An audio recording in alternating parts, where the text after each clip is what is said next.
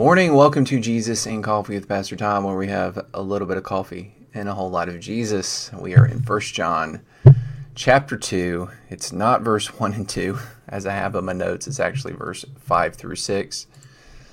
But that is where we are at this morning, and we're going to look again back at some previous verses, just to clarify things. Let me go ahead and change this, 5 through 6. There we go.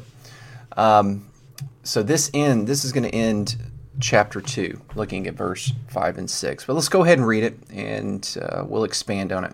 So verse 5 says, "But whoever keeps his word, in him truly the love of God is perfected. By this we may know that we are in him. Whoever says he abides in him ought to walk in the same way in which he walked." Okay, the he here is talking about Jesus, right? Just a few verses earlier, in verse 1 and 2, I don't have them up here, but in verse 1 and 2, it talked about Jesus, and it gave some specific things about Jesus, his righteousness, which is his sinlessness. It talked about how he was the propitiation for our sins.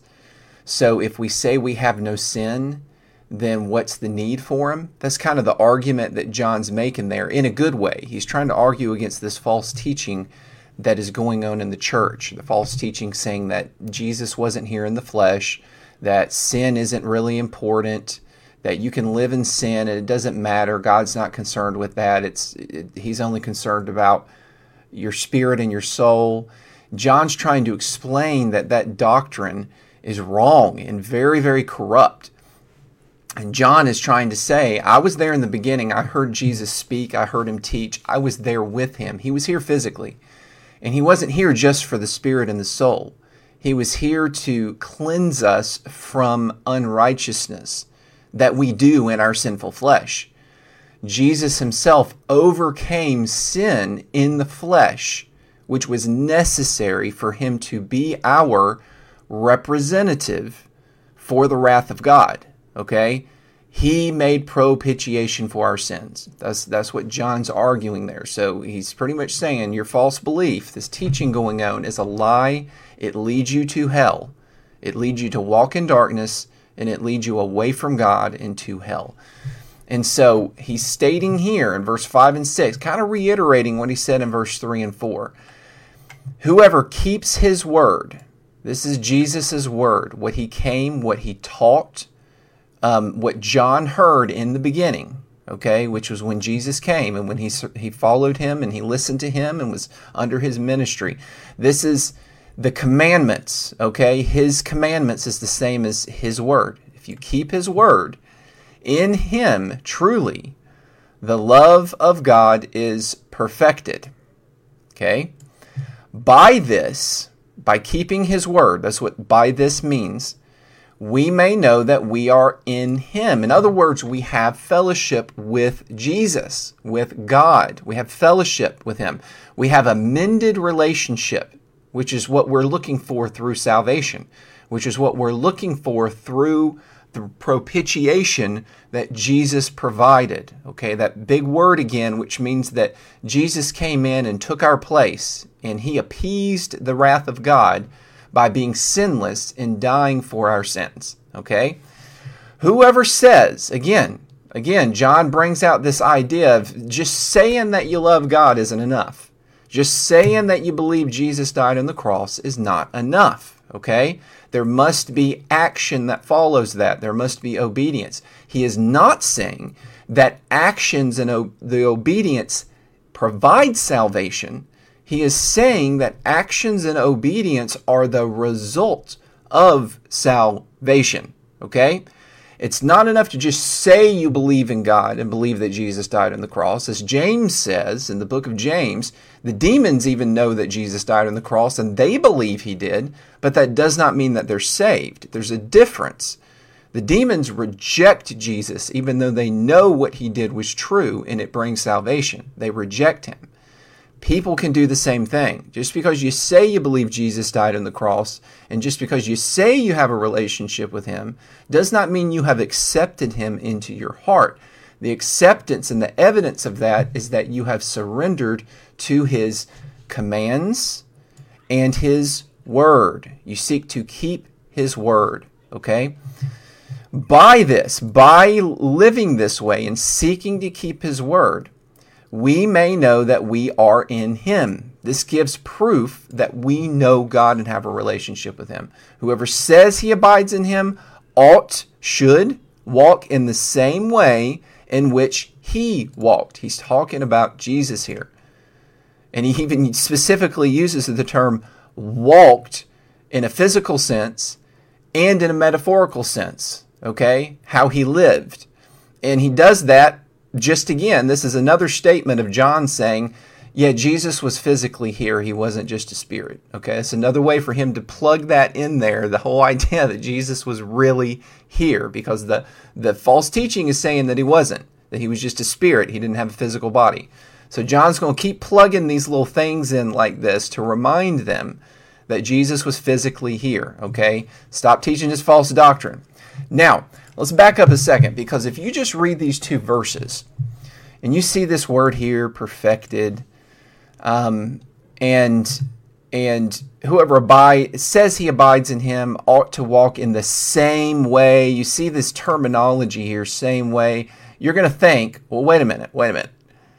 Okay, I believe in God, and I believe that Jesus died for me. I believe that he was truly here. I believe he was sinless. I believe he rose again. I believe he made propitiation for my sin, and I am working hard to keep his commandments, okay? And I am working hard to keep his word, as John is telling me is evidence that I love him and I am walking in the light and I have fellowship with him and all of those good things, okay? But I fail at times. He's saying here that the one who does this is perfected, but I'm not perfect. And the Bible even reminds me that I'm not perfect. And Paul even talks about how Christians, those who are walking in the light, are not perfect. Okay, so what is John saying here? Because I can't be perfect.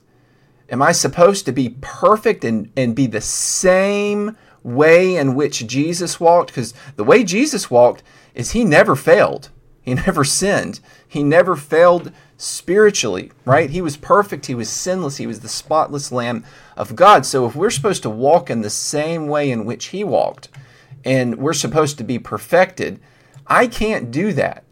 But I'm trying. John, I'm trying. I'm trying to do what you say, where we keep his commandments. I believe God was here in the flesh. I believe that he is perfecting me, but I am not perfected yet. Is that right? John would say, yes, you're correct. John is not saying here that you automatically become perfect when you start to seek to keep his word and you seek to keep his commandments. That's not what he's saying. Like I said yesterday, as a Christian, you're still going to sin. John knows this. He's already given an answer for this question. If we just back up into chapter 1 and look at verse 8 through 10 again, okay?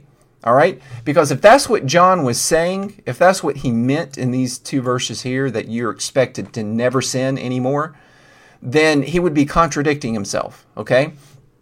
So in verse 8 through 10, let me make this a little bit bigger. Hold on a second.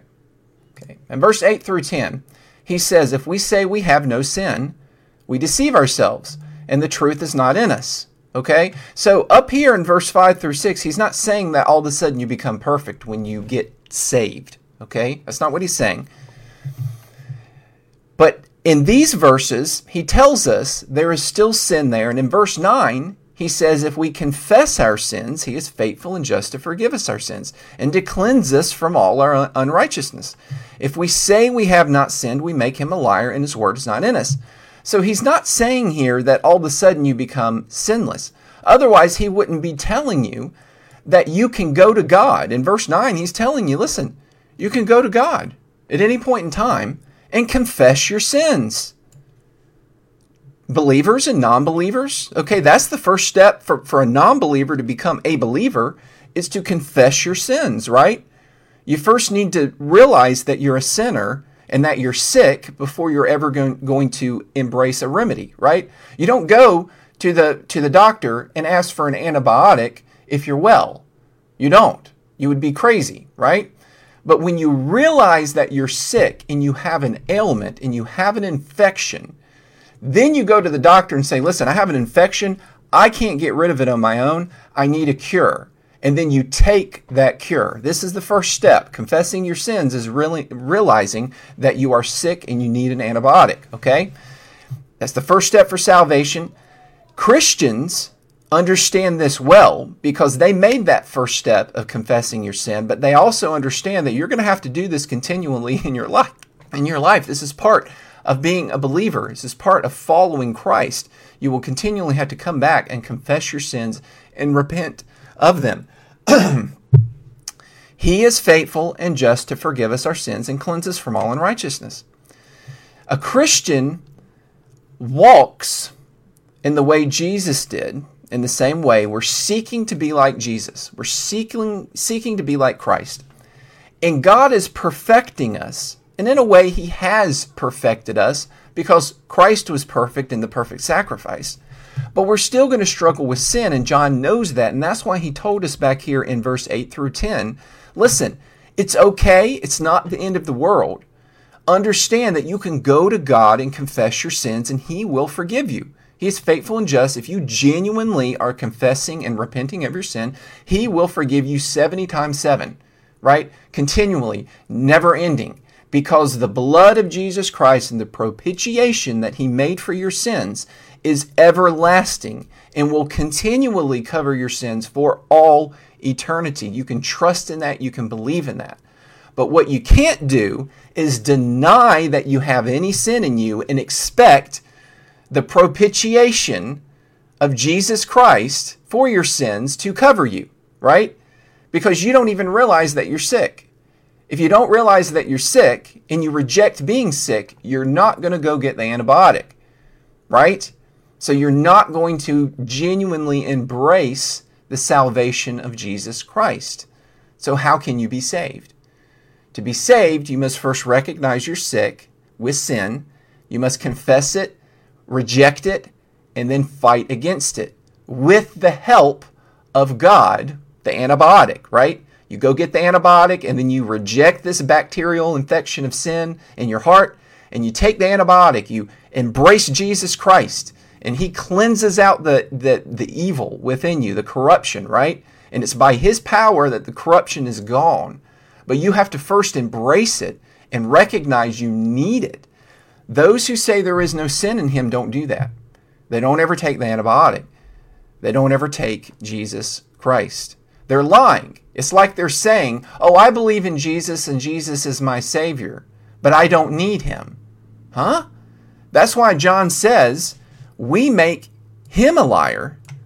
We are lying to ourselves, he says elsewhere, if we do that. It's like someone going to the doctor and saying, listen, I'm not sick and I don't need an antibiotic, but I'm going to tell everyone that I'm taking an antibiotic, even though I'm not actually taking it. Well, you make the doctor a liar for one thing, and you're a liar. You're lying to yourself because you don't have the antibiotic, even though you say you're taking it. Just because you say you're taking it isn't enough. You must actually take it, okay? Accept that you're sick.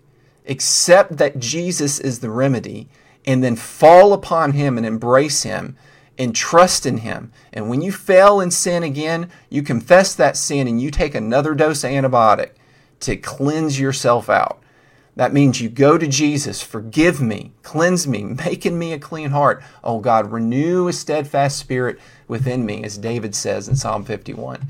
That is what a Christian does. They're not perfect, but they're being perfected because they're constantly grabbing hold of the righteousness of Jesus Christ. Because you need Him. You need Him. All right, thank you for joining me today. At the end of the day, seek first the kingdom of God. Take care, stay blessed. I'll see you again tomorrow. Bye.